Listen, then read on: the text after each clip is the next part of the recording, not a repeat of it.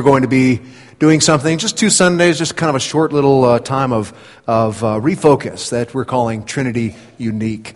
And this Sunday and next Sunday, we're going to be learning from an awesome church. We're going to be learning from a church that really had a tremendous impact. When I say awesome, I mean a church that people found inspiring and equipping.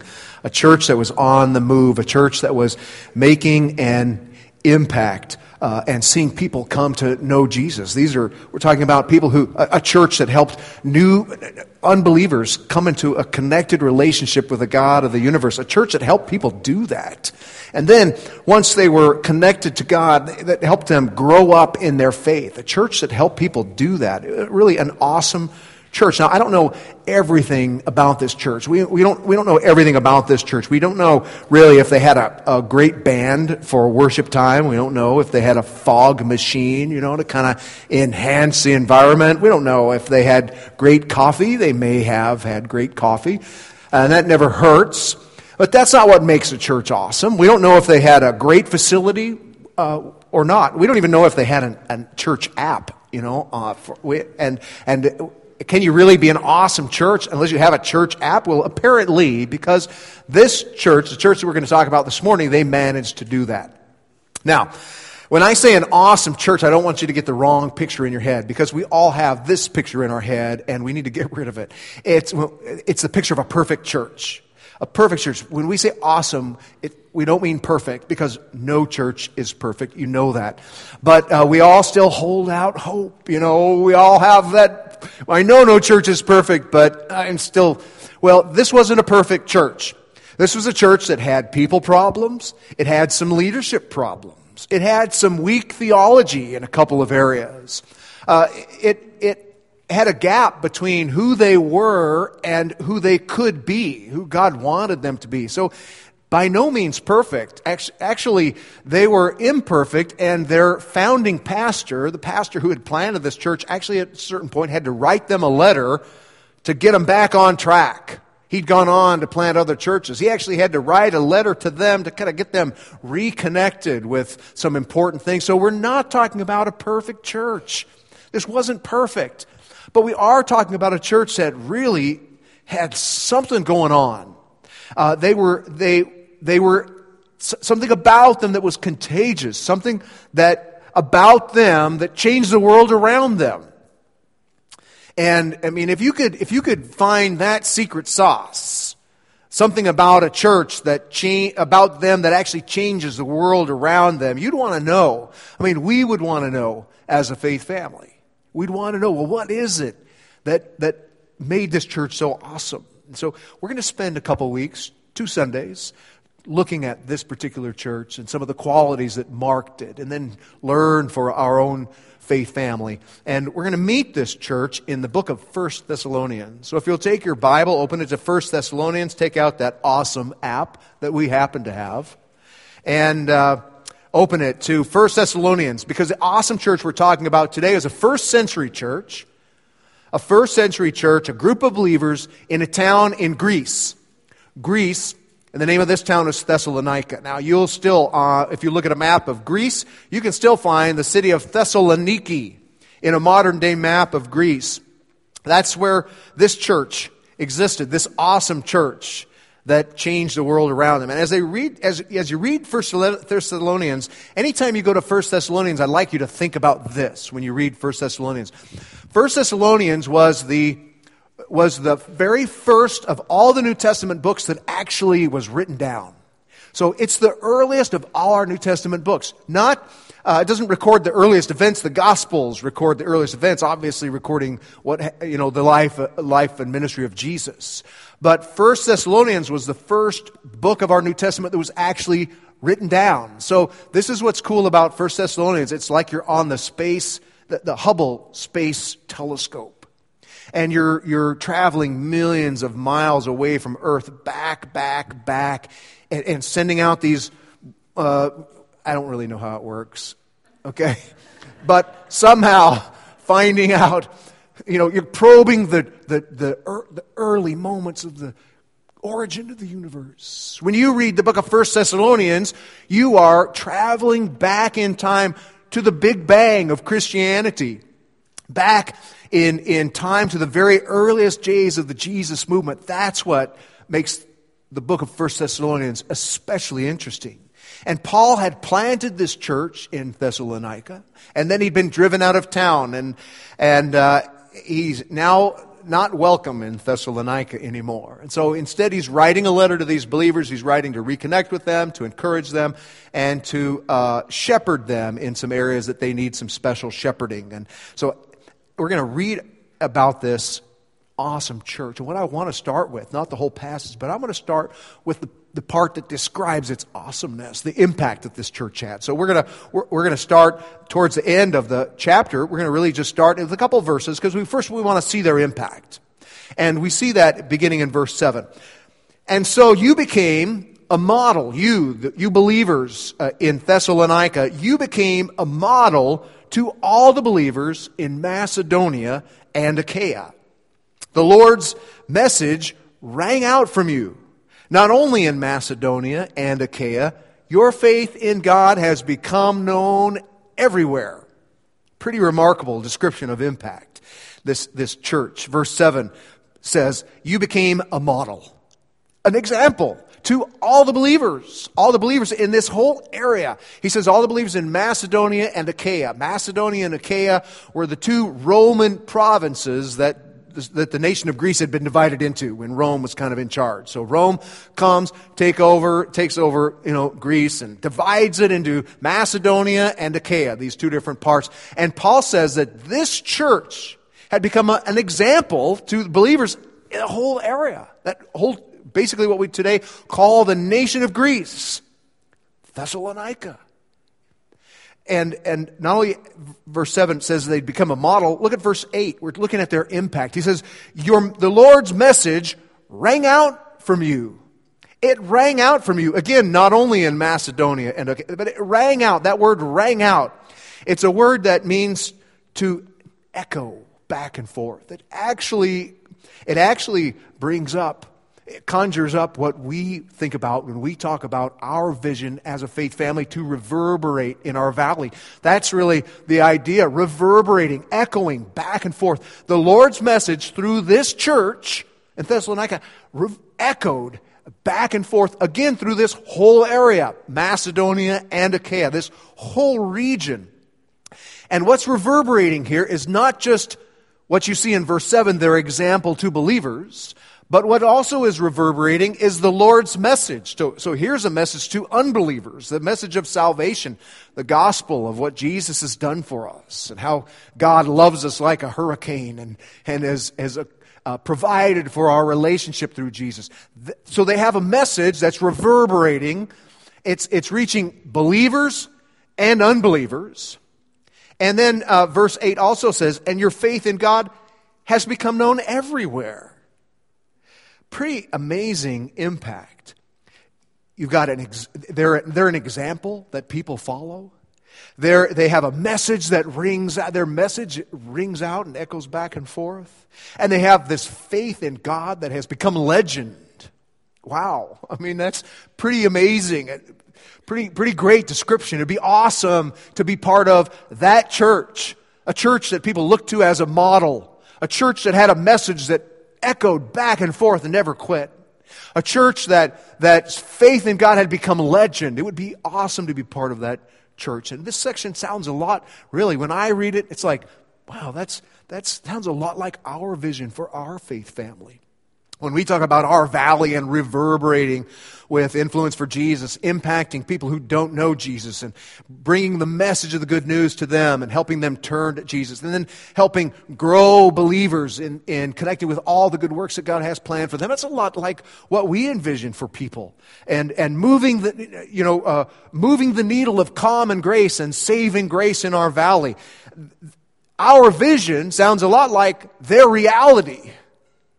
So how could we use their reality to help our vision come to fruition?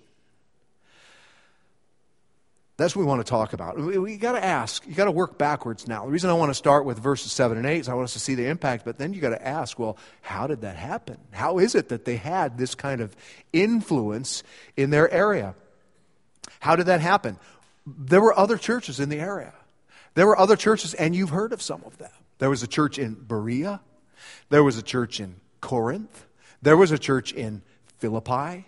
These are all right there in the very same area as the church in Thessalonica. So why did Paul commend this church? I mean, the compliment that he gives them, you've become a model.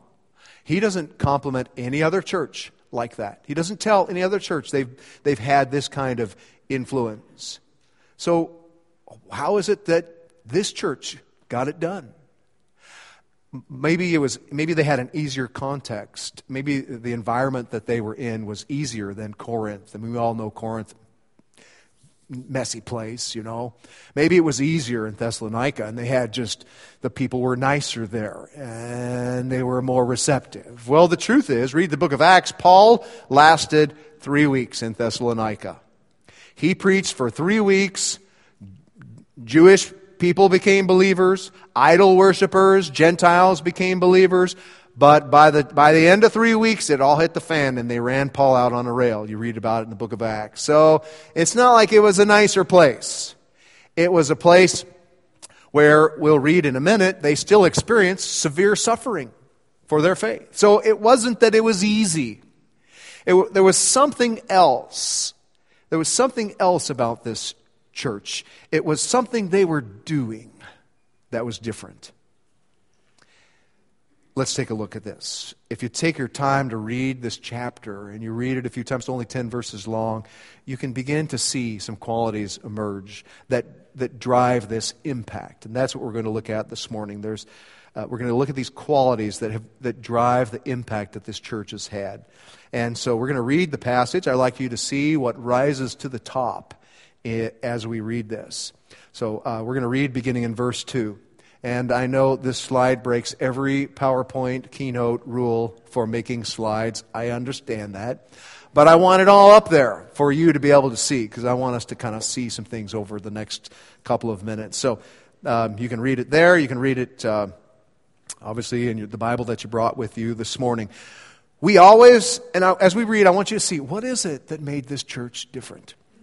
We always thank God for all of you, mentioning you in our prayers. We continually remember before our God and Father your work produced by faith, your labor prompted by love, and your endurance inspired by hope in our Lord Jesus Christ. For we know, brothers loved by God, that He has chosen you, because our gospel came to you not simply with words, but also with power and with the Holy Spirit and with deep conviction. You know how we lived among you for your sake. You became imitators of us and of the Lord. In spite of severe suffering, you welcomed the message. With the joy given by the Holy Spirit. And so you became a model to all the believers in Macedonia and Achaia. The Lord's message rang out from you, not only in Macedonia and Achaia. Your faith in God has become known everywhere. Therefore, we do not need to say anything about it. For they themselves report what kind of reception you gave us. They tell how you turned to God from idols to serve the living and true God and to wait for His Son from heaven, whom He raised from the dead, Jesus, who rescues us from the coming wrath.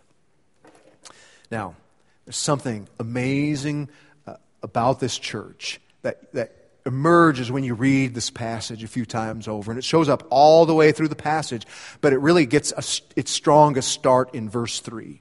In verse 3, Paul says this. He says, we continually remember before our God and Father your work produced by faith, your labor prompted by love, and your endurance inspired by hope in our Lord Jesus Christ. Now, we get a big clue for what makes this church different in this first part of the passage, verse 3. We see, first of all, notice these three qualities: faith, hope, love, right? That the kind of the Christian triad, faith, hope, and love. And you see that faith, this church is marked by faith, hope, and love. But I want you to notice, so these are marks of maturity, faith, hope, and love. But then I want you to notice that each of these qualities, faith, hope, and love, doesn't exist by itself in this passage. Each of these qualities expresses itself in an activity. Notice, we remember before our God and Father your work produced by faith, your labor prompted by love, your endurance inspired by hope. Now, you might have a translation that doesn't have all those words. You might have a translation that just says work of faith, labor of love. We continue to remember your work of faith, your labor of love, and your endurance of hope. All right? These translators have gone to some effort to help us understand how the original reader probably read these words, because there's a special Greek construction here, Greek grammar, and it's kind of a classic example of this particular kind of form of Greek grammar, and it's called a genitive. And a genitive, is a certain way of a certain descriptive construction. And the way that it's constructed here, your labor of love, all right, labor is produced by love. It's a special construction that takes faith, hope, and love, and then says, these qualities produce this other quality. I don't know if that makes sense, but when you read this again and you say, your work produced by faith, it's a Greek construction meant to show that this labor comes from faith, that this effort comes from love, that this endurance is a product of hope, that one emerges from the other. One produces the other. So we have this activity. We have faith that produces work, love that produces labor, and hope that produces endurance. So right at the very beginning of this passage, you have this unique quality. This is a church not just marked by faith, hope, and love, but marked by faith that works, love that actually does something, hope that actually endures. And it's this action that runs through the whole passage. That's the quality that seems to set this church in Thessalonica apart. Paul goes on. Let's just look for some action in this passage. Paul goes on in verse 4 to say, we know, brothers, that he has chosen you. How do you know God has chosen someone? How could you say that? How could Paul say, we know God has chosen you? You know how he knew God chose these believers in Thessalonica? By how they responded to the gospel message. That's what he says. We know God has chosen you because our gospel came to you not just with words, but with power and the Holy Spirit and deep conviction. When we brought to you the message that God loves you like a hurricane, that in His Son, Jesus, He has accomplished everything possible for the forgiveness of your sins and His adoption into His family. They responded. We'll see in a minute, they turned from their previous way of life. They turned from their idols and responded. So Paul said, listen, it was clear that God was at work in you because I saw how you reacted to the gospel message. That action defined this church. You see more action when you get to verse 6. You became imitators of us. You didn't just sit there you started imitating us and the Lord Jesus. And in spite of severe suffering, it wasn't an easy place to follow Jesus. In spite of severe suffering, you welcomed the message with joy given by the Holy Spirit. So again, this activity, you see it culminate in verse 9 where it says they had a reputation for how radically they responded. Paul says, these other believers tell how you turned to God from idols. You turned. You didn't just, kind of lean, and look a little. I mean, you turn to God from idols to do two things. Again, action. To do what? To serve and to wait. To serve the living and true God and to wait for His Son in heaven. So these are people who their faith worked, their love labored, their hope endured. They responded to the gospel message. They became imitators. They turned to God to serve Him and to wait for the Lord Jesus. Actions. That's why this group of believers had the impact that they had. Their impact came from their actions. They moved the needle in their town because they put feet to their faith. And that's what brings us to our big idea this morning. The big truth that we want to really leave this morning with. And it's true for people, it's true for you as an individual, and it's true for us as a church. And it's basically this. If you want to have impact, if you want to have impact, you have to act. You have to act. Now that's true for you as a parent. If you want to have impact as a parent, then you have to not just float along in the current of culture and your own busyness. You have to act. You have to make parenting a priority. You have to create time for it, opportunities for it. If you want to disciple your kids as a parent, you can't just let things happen. You've got to act.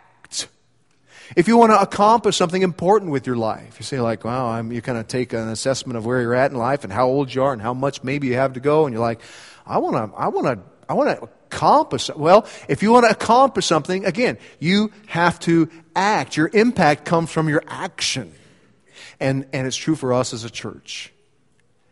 If you want to have impact, you have to act. If we want to have impact, we have to act. That value drove this church in Thessalonica.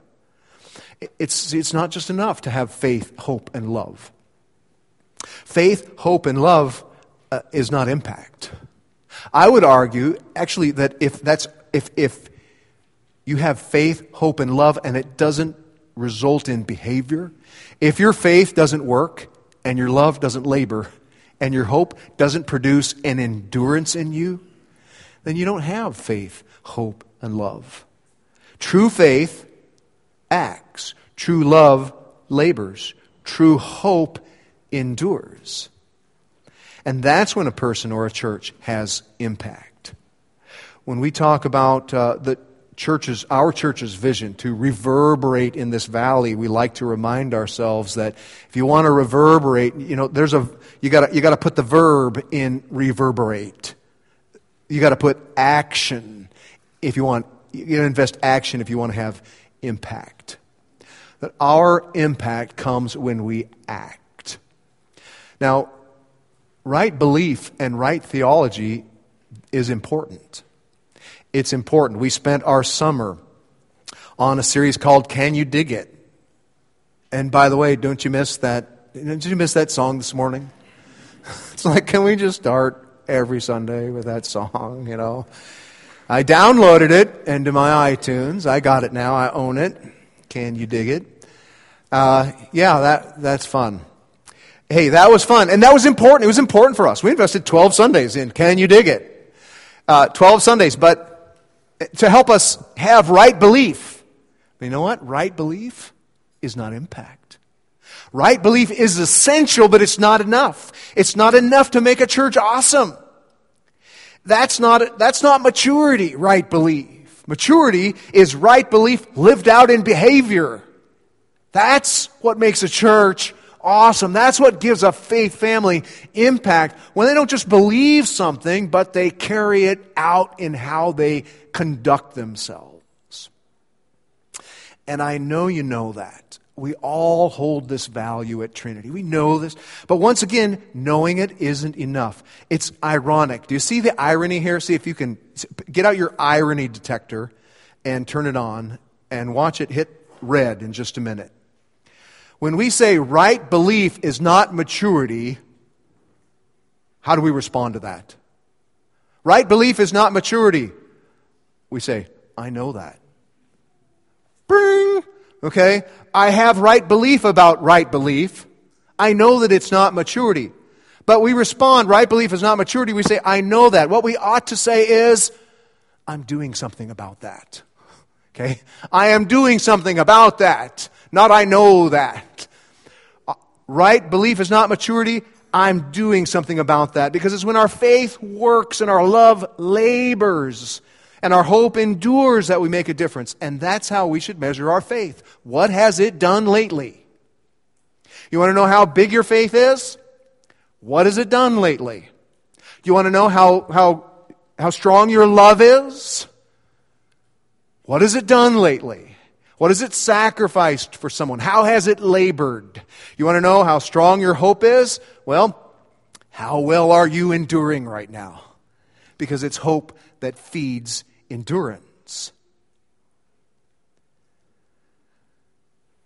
That takes us, this whole idea takes us to our church right now. in this time where God has placed us in this valley. We have a church in Thessalonica that's a model to believers, and even down the road, a model to us. We have this timeless principle that emerges from this passage. If you want to have impact, you have to act. And now we need to apply that to this church, our valley, where God has had Trinity for the past 63 years. And you want to know what's going to give our church impact? What's going to give our church, it's going to make us awesome? It's not a great band or great coffee or a beautiful foyer. It's not a bulletproof doctrinal statement. That's not going to do it. It's what we do because of what we believe that is going to make our church what God wants it to be. And the reason I want us to talk about this is not because I'm trying to get you ready for anything, except whatever God has next. I just know it's so easy to forget this. It's so easy to say, I know that. Okay? So easy for that to be our response. And to forget that our impact in this valley is not going to be what we believe. Our impact in this valley is only going to be what we believe has led us to do. What we believe is only important if it leads us to act. Now, I think our church, our faith family, I think that we have the clearest, truest, most biblically solid doctrinal statement of any church in our valley. I love what we believe. We take the Bible seriously. We not just take the Bible seriously in statement, but actually in behavior. We treat it carefully. We believe you ought to read it carefully and that you ought to interpret it carefully, that there are some rules. They're not hard, but they're true and they're principles for how to read the Bible, and that if you read the Bible with these principles in mind, that takes you to God's truth. And we believe that and we practice that. We interpret it carefully. We aren't the only Jesus-loving church in this city, but we do have a view of Scripture that I think is unique in our valley, and an approach to the Bible and resulting set of beliefs that sets us apart from a lot of other churches. And what we believe is really important, but it's only part of the equation. The other part of the equation is, what are we going to do because we believe these things? How is it going to change how we spend our time and how we build relationships? How is it going to spend what we do with our resources? But if you could combine our faith, what we believe about God, with action, then I think you got something special. Then I think all of a sudden we've got something that this valley needs. If we'll take our beliefs about who God is and what He's done for us, and then we will act on them, that's what this valley needs. Not just our doctrinal statement, but how our doctrine drives our behavior. That's what our valley needs. And we can bring this in a way that no other church can. I'm not saying we're the only church here. I'm not saying that we're the only biblical church. I'm not saying anything like that. I know if you know me, you know that that's not what I'm saying. What I am saying is we have something unique. And if for some reason Trinity gets wiped off the map, there's a big gap. There's a gospel gap in our valley. Because our valley needs us, not our doctrine. Our doctrine lived out in our lives. Our doctrine carried out, driving our behavior in this valley. Inside your worship folder, you've got a postcard. I'd like you to grab that for a minute. It's called Trinity Unique. It's a little white postcard. It looks like this. And on this postcard, you'll find a list of some qualities that make up our church.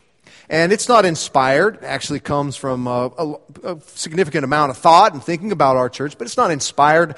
I had a couple groups of leaders come and spend some time with me this summer in my backyard talking about Trinity. These are young, emerging leaders in our church, and we talked about this list and talked about some other things that may be on this list, and we kind of put these things together, and here are these qualities that mark Trinity's uniqueness. Now, any one of these is not necessarily unique just of our church, but if you combine them all together, you get a special kind of a DNA that makes up this faith family. And I'd like to take a look at this for a minute. This is something you might want to hang on to. The first of those is solid on the Bible. That Trinity in our valley, we are solid on the Bible. That we believe the Bible is God's Word. We not only believe that, but we believe that there are certain ways of approaching Scripture that are responsible and appropriate, and so we try to observe those. And so when we say solid on the Bible, we mean not just a high value for the Bible, but also a careful way of approaching it, appropriate way of interpreting it. And again, that's not something that's reserved for the special few. That's something anyone who wants to learn about how to approach the Bible can learn, how to read the Bible responsibly. And we believe that, we adhere to that, solid on the Bible. The second one, clear on the gospel. By that, we mean that there are churches in our city where you can spend a lot of time and not really hear what it means to have a repaired relationship with God through Jesus. You cannot hear that God loved you and sent His Son, and that by simple faith in Him you can be adopted into His family. That's the most important thing that we teach at Trinity. That is our goal for every person who comes through our doors, to help them understand this good news. And so we're clear on the gospel. And we don't muddy it up with, you got to be baptized and you got to do. That's not the gospel. The gospel is simple faith in Jesus. Third quality, big on grace. Now, we live in a valley where the first religion in our valley is no religion. That's the first denomination. Zero church. Okay? The second, or the next three denominations after no church, no relationship with God, the next three, Catholics, Adventists, Mormons, all are works-based, or at least have a significant works element in each of them, let alone Mormonism not even containing the gospel. But the next three denominations in our valley emphasize performance, works for salvation, works and effort in order to stay saved. And at Trinity, we understand that salvation is by grace. It's good for nothing. It's something that God gives as a free gift, and there isn't anything we do to earn this repaired relationship with God. That's a message our valley needs. Our valley is a performance-based valley. And you can see why at a certain point you give up and join the no church. All right? If this is what church is, all these rules, then I'd just rather not be part of that because I can never do good enough. We understand we're big on grace. Not only the kind of great understanding grace and its role in salvation, but also being a place of grace where we meet people where they are. I've seen this church do that. I've seen this church meet people where they are and not where you'd like to see them. And not maybe even where you're comfortable with someone being.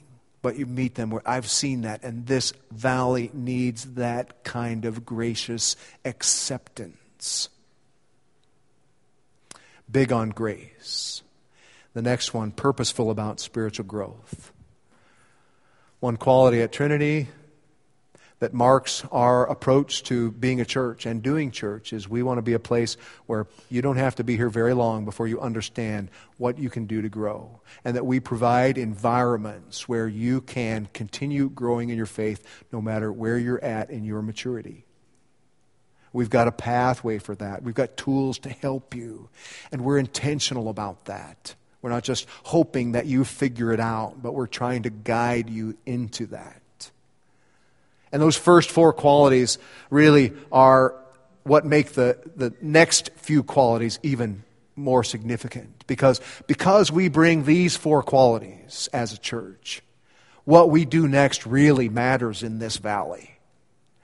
So we look at the next quality, burdened for the whole valley. We do have a burden for the whole valley. We care about people from Touchy to Waitsburg and Walla Walla to Milton Freewater, 50,000 people. We don't think of ourselves just as a neighborhood church on the south side of Walla Walla. We have a burden for our whole valley. We feel a certain sense of stewardship for our whole valley. Next quality, intergenerational in our relationships. Where you look around this morning, it's a good example of how you've got the whole age spectrum in our faith family, and that's a valuable thing. We love that. We think that's something that is worthwhile. And it's worth sometimes having squirmy kids in the worship service like we do this morning. Some of them in the back who belong to me. And where it's like, that's okay. We love little children. We love senior adults. We love everyone in between because we learn from each other as a faith family together. And that's a valuable thing. It's unique to our church. Not just our church, but it is a uniqueness here. Committed to the generation behind us. We recognize that we want to go deep and we want to reach the generation behind us. That unless a faith family is continually bending towards the generation behind them, you will fail to reproduce the church of tomorrow. And so we bend towards children, we bend towards students, we bend towards young families. And that's part of going deep. And then are committed to our Spanish-speaking community, going wide and caring about the fact that we have people in our valley who don't even speak our language, that God has brought to this valley, and it's our responsibility, our stewardship as a church to reach towards them as well. And there are other churches that are doing some of this, but you know what? There aren't churches that bring those first four qualities with them. Okay? Which makes what we do even more important. Now, when you combine these qualities with the doctrinal statement that we handed out last week, you've got a powerful combination. When you combine these qualities with that doctrinal statement, with our vision for the valley, which is to move the needle of to raise the level of common grace and saving grace by making disciples who make a difference, until the knowledge of the glory of God fills this valley like the waters fill the sea. When you combine those qualities, all of a sudden you've got something our valley needs. And if it were to disappear, there would be a giant gap in the gospel in our valley. We're not the only place where the good news is brought to the people of this valley, but we are a critical place. And we are vital to this valley. If Trinity disappears, we leave a big gap in the gospel here. But here's the challenge for us. There's more than one way to disappear. We don't just disappear by getting hit by a meteor, all right? There are other ways that churches disappear. And one of those is we disappear by not putting our faith into action. If all this is belief to us, it's all just theory to us, and it doesn't drive our behavior, then we might as well not be here. We're not going to do that. We're not going to disappear. We want to be like the church in Thessalonica, a church whose message rings out and is a model to other believers and reaches unbelievers with the good news. That we want to be that church where our faith actually works and our love actually labors and our hope actually produces an endurance and a resilience in us. And that's our vision for our church. Now you're like, Brad, well, what do you got in mind? You know, what are you trying to get us ready for? And you know what? All I'm trying to get us ready for is what God has next. And He's going to show us. And I'll tell you what it's going to take. It's going to take faith that's going to work. It's going to take love that's going to labor, and it's going to take hope that's going to require us to endure. But we're going to discover that together. We don't have a 10-year plan or a 5-year plan for this church. We don't. We have a plan to have faith that works and love that labors and hope that endures as God shows us what is next in this valley. Putting faith into action. Now, we've done some of that. We've done some of this putting faith into action as part of Reverberate. We've been loving each other and our community. We've been doing that through Blue Ridge Elementary and caring for those, the faculty and students at Blue Ridge and the families connected. Many of us gave generously at Christmas time, and we're still watching that reverberate. We were able to help the Christian Aid Center and Mission Church and some imagination proposals from within our faith family, fixing bicycles and installing a swing in the park, still to be done, painting a house a couple weekends ago, throwing a party for our Spanish-speaking community. We're trying to put actions to our faith. We put actions to our faith every Sunday when people come and show up and help disciple kids and students and help greet each other and carry out the functions of just a time of worship as well as the discipling that takes place in the middle of the week in our church. So we're doing some of that, but just like Paul is going to tell these Thessalonians in a few minutes, he compliments them in chapter 1. Just a little bit later, he says, listen, I know you're loving, but I want you to love more. So Paul says, hey, you're doing great, but there's more, and that's what I think is God's message for us. We're doing great. There's more. There's more. So we're reverberating. Yes, we are, but there's more. I think that's what God wants to call us to. So you say, all right, well, what am I supposed to do about that? Well, let me give you a couple of things as we get ready to close. The first thing that you can do to put this to work is to follow what we call the reverberate formula. You know, it's just a simple way of thinking about what you can put into action. The reverberate formula is simply this: be a disciple, make disciples, make a difference. That's what God calls you to do. To, first of all, be a disciple.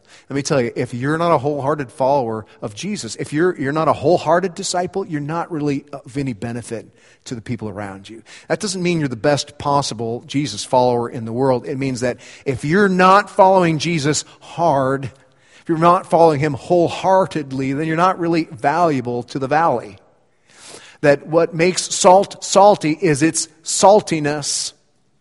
And the closer we are to Christ-likeness, the bigger difference we make. So you got to be a disciple. So what does that mean? Well, it means you got to do those things that help you grow in your faith, that help you grow in your obedience. You got to do those things. What we offer at Trinity, a few things to help you with that. Hopefully, a Sunday morning worship service that equips you for carrying out your faith. Sunday mornings, but also environments, especially our growth groups, small groups that meet in homes and study the Scripture together, but also practice obeying it together. These are critical environments for helping people grow. And if you're not part of one of these environments, then you may not have the tools that you need to grow. And just joining a growth group isn't going to take care of it. But in those growth groups, you know, we practice reading our Bibles faithfully during the week. We help you do that. We help you get consistent in investing in prayer in a meaningful way. We help you at sharing your faith and doing some of the things that are hard to carry. Well, when you're in an environment of people, we're able to help you carry those things out. So be a disciple. You've got to find a way to continue growing in faith and hope and love, and in a way that it gets carried out. So be a disciple. Second is to make disciples. That's the second part of the formula. Find a place to serve in Trinity's mission. This will not only, first of all, this will help you grow as a disciple, but it's also going to help you help other people. We have an impact table over here in the foyer that just has cards in it. You can just pick a card and read it. And all kinds of different roles in our faith family, things you probably didn't even know existed. They're all needs that we could put someone to use right away. So I'd encourage you to go to that table and pick out some of those cards. Just kind of do some exploring there. We have some current needs right now in our desire to go deep to students. We've got Sunday morning openings for classes. We've got some openings for people who want to teach and help with kids. And that is critical to our mission. But you know what? Everybody's busy. Everybody's busy. I'm busy. You know, I tell you what, when we put action to our faith, we'll have impact. You got to act if you want to have impact. If we want to have impact in the lives of students, we got to step up and we got to say, "Yep, I would love to do that." Wednesday nights, Awana. We're getting ready to launch Awana this Wednesday. We still have some meaningful opportunities to serve. And we'd love to put you to work in all kinds of different opportunities there. One unique one is in our nursery on Wednesday nights. We've got some couples who are willing to do meaningful ministry. Take big chunks of Awana responsibility, but they got little babies who need someone to care for them for an hour and a half on a Wednesday night in the nursery. So maybe that's something that God would put on your heart. If we want to have impact, we've got to act. If you want to have impact, you got to act. Be a disciple, make disciples, and then make a difference. Find your place in the Walla Walla Valley, where you as an individual disciple, apart from this church, are raising the level of common grace and saving grace. So the first thing you can do, follow this reverberate formula.